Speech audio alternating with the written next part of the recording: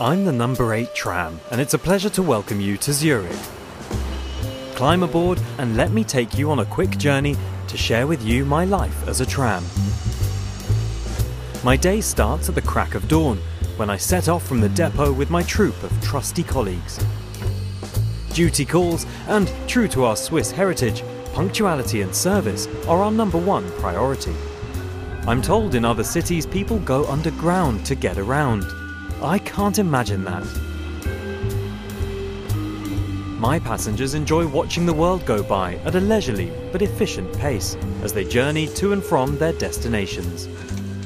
We pride ourselves in the democratic nature of our carriage. In a single day, a rich mix of citizens will cross my threshold, even the odd pooch. And as I journey through the city and pass my fellow blues, our drivers never forget to say a traditional hello.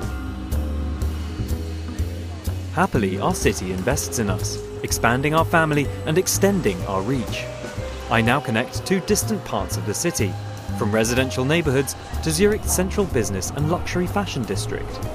Over the Hartbrücke Bridge we go, allowing citizens better access to the city than ever before.